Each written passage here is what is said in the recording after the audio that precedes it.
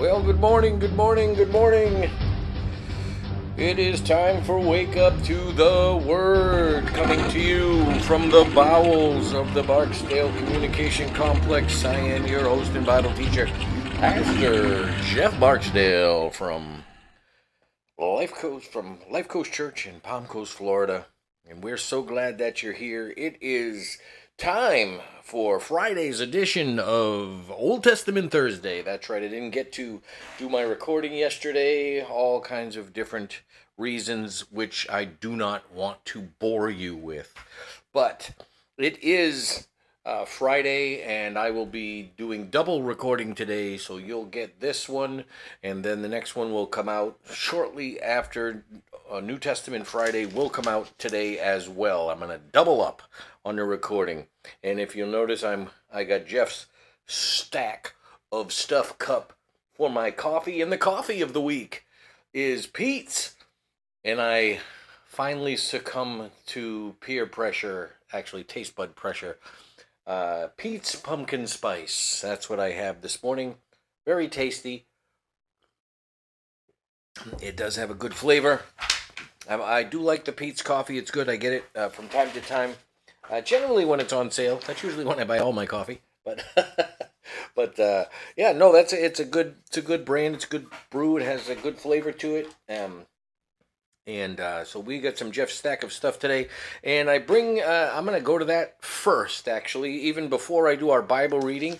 But our Bible reading this week was 1 Chronicles 3 through 10, and so it's a lot of genealogy, so there's not a whole lot of stuff in there, and that's why I chose my stack of stuff option for today. The genealogies are great. There's lots of names in there. You can do cross-referencing. You can figure this out from going all the way back to, in some cases, Genesis. But it gives you a good lead-in on a lot of these relationships and where things came. And you can cross-reference it forward to Luke and Matthew for Jesus' genealogy. And then there's some other things that we'll take note of, and a couple of questions that we got this week for Old Testament Thursday that I got yesterday. So I'll just answer them today because they pertain to what we're doing. But before I do that, there's a lot of talk, a lot in the news, a lot going on about the Israel-Palestinian stuff. And I wanted to help us out with that since it does have quite a biblical premise to it. And we are here talking about Israel, ancient Israel, and their taking of the land. They took the land as we came through. Now we're in the Kings and Chronicles era.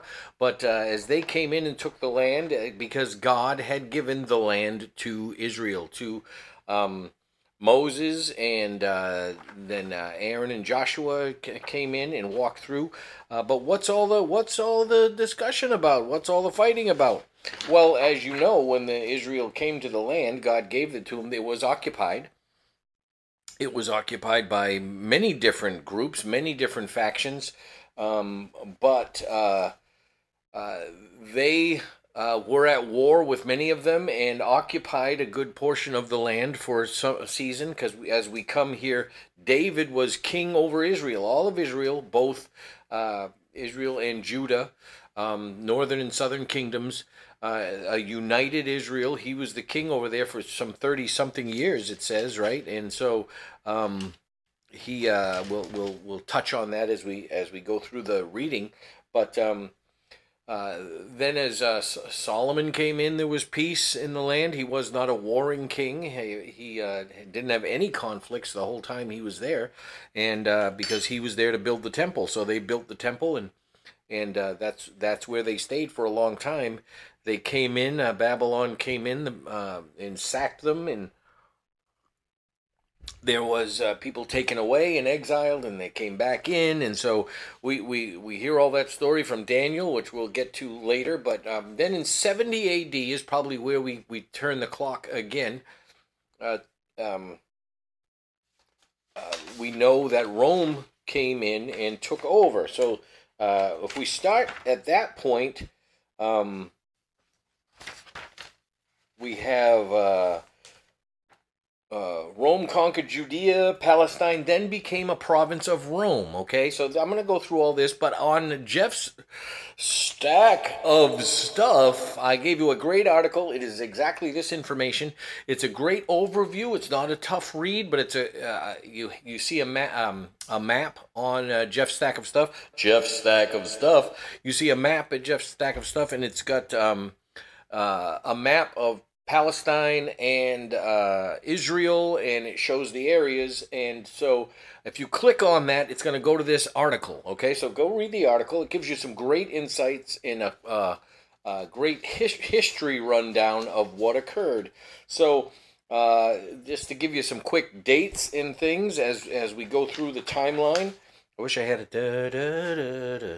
Yeah, didn't have that one. But we after Rome conquered Judea and Palestine, 70 A.D., Palestine was a province of Rome. And after the Roman Empire fell, the land of Palestine then came under the Christian Byzantine Empire, okay? And then in 638 A.D., Arab Muslim Caliph takes Palestine away from the Byzantine Empire. And then the Arab Muslims, they're part of the Arab Muslim Empire. It takes over there, and then in about 1100 A.D., a Christian crusades from Europe conquered Palestine, the Palestinian area, and they take it away from the Muslims. But the Christian crusaders, they failed to make Palestine. They didn't make it an official country. They basically, it was a military outpost. They still being called Palestine at this point. And later on, it ends up being taken over. Syria takes it over as part of of their lands. Then the Ottoman Empire comes in, takes it from Syria. Then World War I happens, and the British take it over from the Ottoman Empire. And the British temporarily govern Palestine under the League of Nations. So there's the time clock, and now right around 1850, the Jewish people started to migrate back to Palestine in small groups, and the land was pretty barren and dry, and they just took it over, started to cultivate it, started to bring it back to life, started to make settlements. And then the land started to actually flourish at that point, and groups of Arabs started to now come into the land as well. One of the complaints, and I'm just going to read it right here, it says the Palestinians have always complained that it was the Jewish people that had dislocated from this land. However, it was really just the opposite. It was the Jewish people who first came back and started to the land to flourish again, and due to their own farming efforts and agricultural efforts and cultural building, the Palestinians then started to come back. The Arab people, or the Arabs, they started to come back. So the Jews started to come back first to the land, and then the Arabs followed, and the two groups began to come in. Then World War II breaks out in the 30s and in the 1930s, and the Jewish people continued to come into the land. Finally, World War II ended. Then there was a terrible Holocaust. Obviously, that was aimed at the Jews, and they started to migrate in much larger numbers back to the Palestine area. Then let's see. We'll cut through some of this stuff. Is some details of things, and then the United Nations gets involved in it as there's skirmishes back and forth, and who's got the land, and the United Nations gets involved to establish peace and truces. And during this time, the Arabs in Israel are driven out of Israel and are forced to live in refugee camps in Lebanon and Syria. And these Arabs that are driven out are the Palestinians, as they've begun to call themselves. And there's a whole thing on that word itself, and you can pick up on that at the beginning of the article. I didn't go through all that. And now this is, there were smaller skirmishes and fights and battles, little ones there, but this is where the big trouble starts. the plight dislocating the Palestinians into refugee camps in neighboring Arab countries, a group formed called, and you may have heard of this, the PLO. So then the PLO began, and the Palestinian Liberation Organization, and that group started to grow in the 1950s and 1964, and so the conclusion of all of this, the Palestinians are basically Arab Muslims who started to come back into Palestine area after the first wave of Jewish people started to come back and caused the land to flourish in the 1850s. Then from 1850 to 1948, apparently more Jewish people came back to Palestine than actual Arabs. As a result, the Jewish people were able to regain the land for their own and declaring it an official state in 1948. And that basically drive out many of the Arabs from the land. Palestine is now Israel. But the Arabs who were driven out eventually started to try to come back in the 1950s and 60s.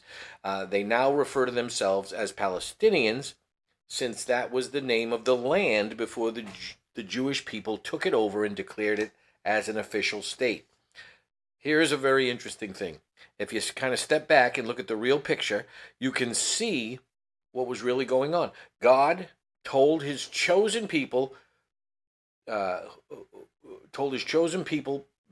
into the all the way back to the Old Testament, he would bring them back to this land in the latter days, and that would be their land as their everlasting possession, and no one would ever take it away from them again.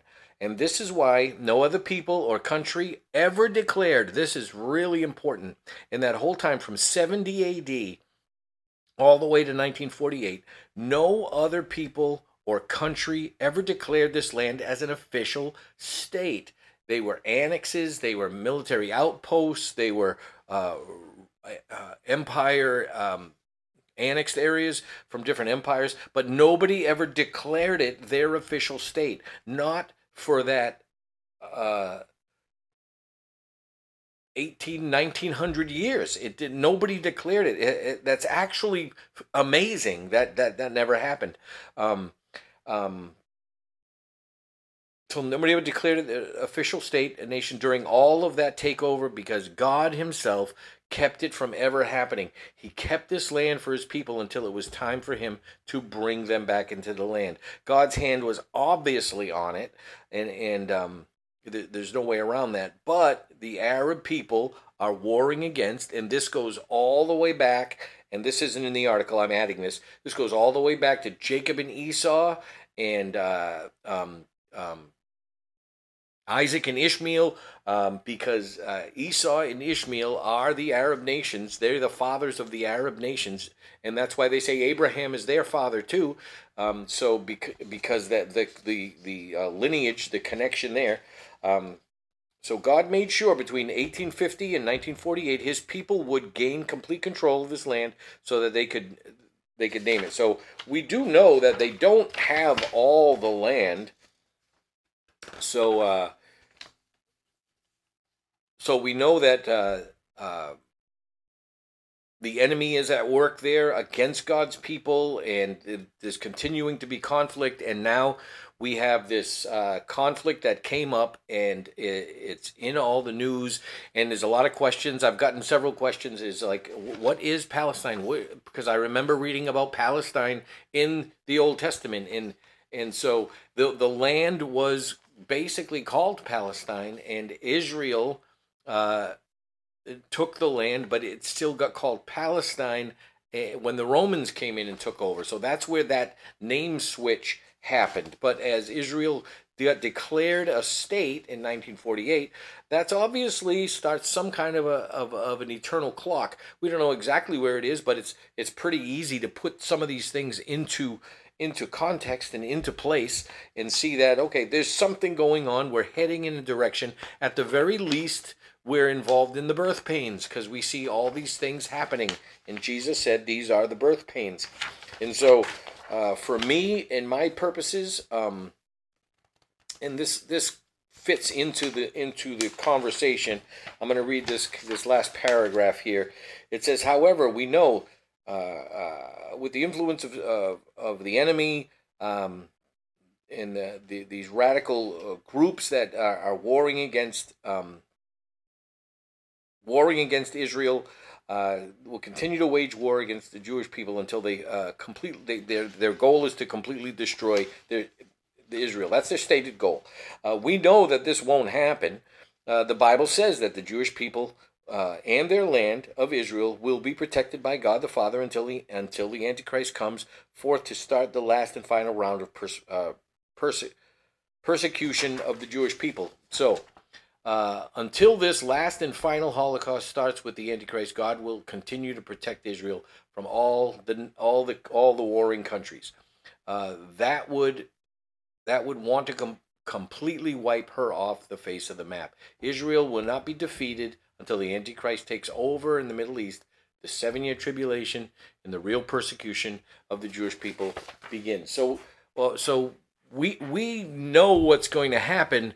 But there's a clock, a piece of the clock, an alarm of the clock, a tick of the clock that has not occurred yet. So we don't know when that's going to happen. And I believe the two events that begin that is either the Antichrist coming on the scene as a world leader and starts to point towards peace, and we may not know as the church who that is right away. May already be on the scene politically in the background, or a lesser player, or maybe a major player who hasn't gotten its total influence yet. The other aspect is, I believe the rapture will take place, because I believe the church is taken out at that point, and the Holy Spirit is taken with it. And then God begins that 7 years, that 70th week of Daniel, that final, his final engagement and judgment of Israel for their disobedience. And that is what the tribulation is by definition.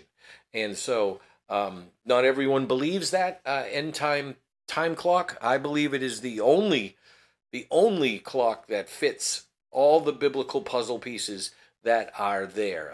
Otherwise, you're going to have blank spots. So that's my opening. There you go. So we're going to get into the word now. So Let's get ready to rumble. That was a long lead-in. All right. So as we go into chapter 3 of First Chronicles, we talk about David's descendants, and it goes through. You see Nathan and Solomon there, and we come into the descendants of Judah. And remember, one of the divided nations was called Judah. So Judah has a lot of that influence in that area. Descendants of Simeon, descendants of Reuben, descendants of Gad. And then there's this little break here that talks about this half tribe of Manasseh. And so, is that one of my questions? Let me look for my questions here. I got them on a text. No, that's not one of my questions. All right. So we'll get back to that in a minute. So, but Manasseh is that half tribe. I don't know if you recall, he's a grandson and was given the land. So, was given the inheritance. Then we got Levi, and people are put in charge of things according to their order. And then you start to see the people of God, men of God, families of God, fathers, and they're put in charge of things. Descendants of Issachar, and it talks about the men, 87,000 men, 22,000 men, and as we come into descendants of Asher, and then we get a genealogy of Saul, and it goes through all of his genealogy, and then in 9, the genealogy of the returning exiles. So they have some exiles, and the interesting thing is a little cross-reference here. So all Israel was recorded in genealogies, and these are written in the book of the kings of Israel. So we got 1st and 2nd Kings. That's what it's talking about.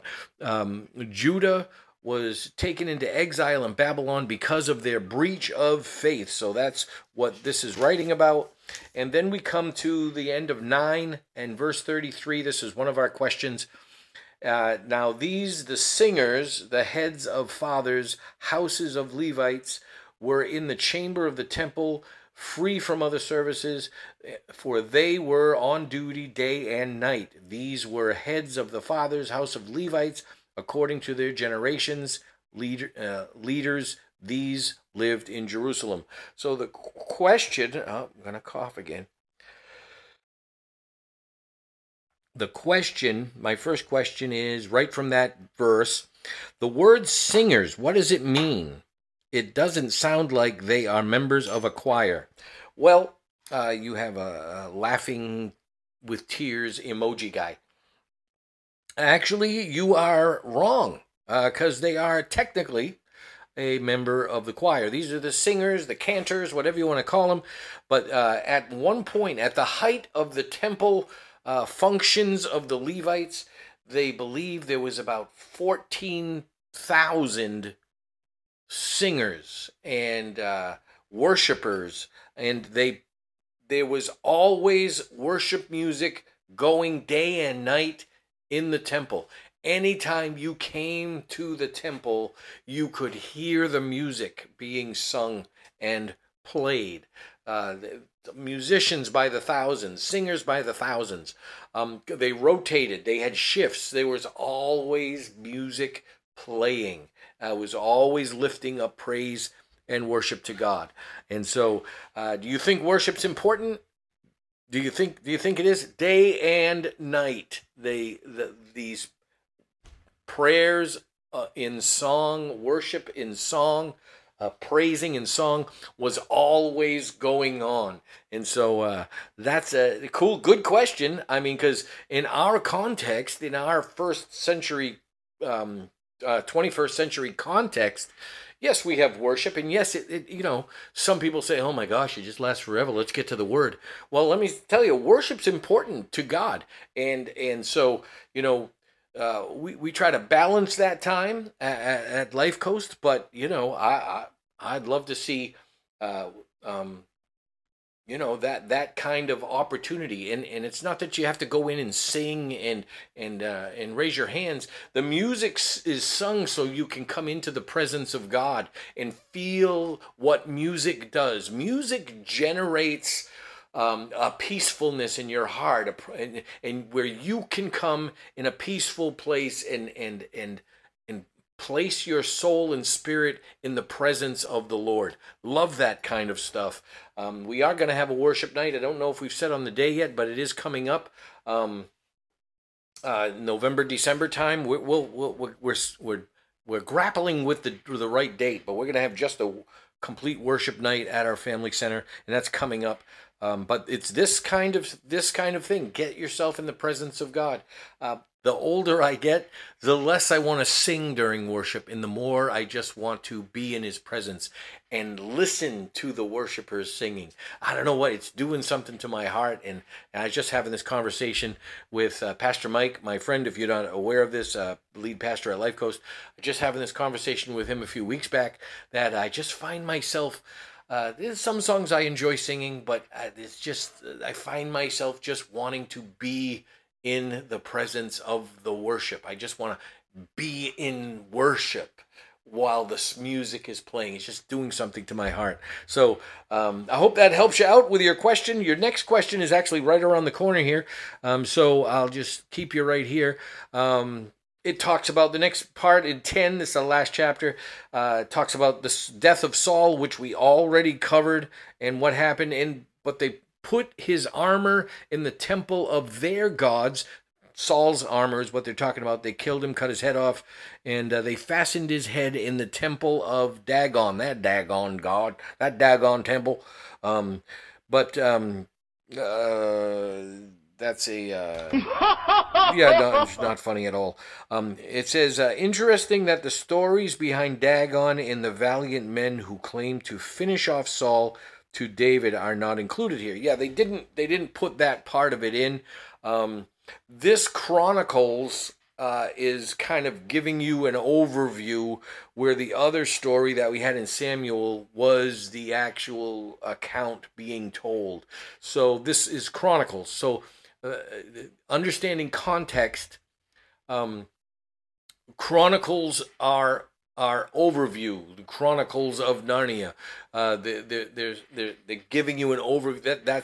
That's a story of a long journey. You don't get some of the details because they're in Narnia for such a long time, and you only get some of the highlights. And that's what Chronicles are. They're highlights. They're not necessarily the full context of the story. So we're going to jump over to Chronicles at points and go back to Samuel and do those things, and into Kings, and because the Chronicles and the Kings and Samuel all have similar stories. So we're going to be doing some hopping through this time, and you'll get general overviews. You'll get some specific things that are the same.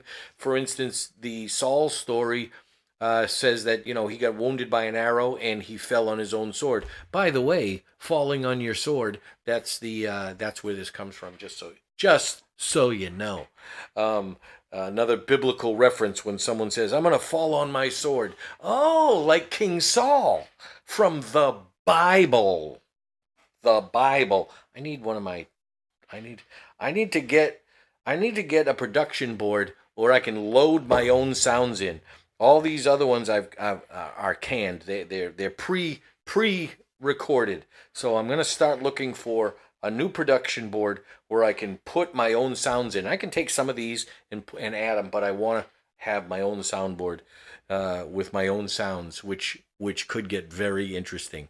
So I think that's all we have for Friday's edition of Old Testament Thursday. So we're glad that you joined us. I went down a little bunny trail there with our little news update and kind of giving everyone a synopsis of what's happening. But we're glad you joined us today. And sorry we're a day late, but we are not $1 short. I'll see you back in a few minutes. Bye-bye.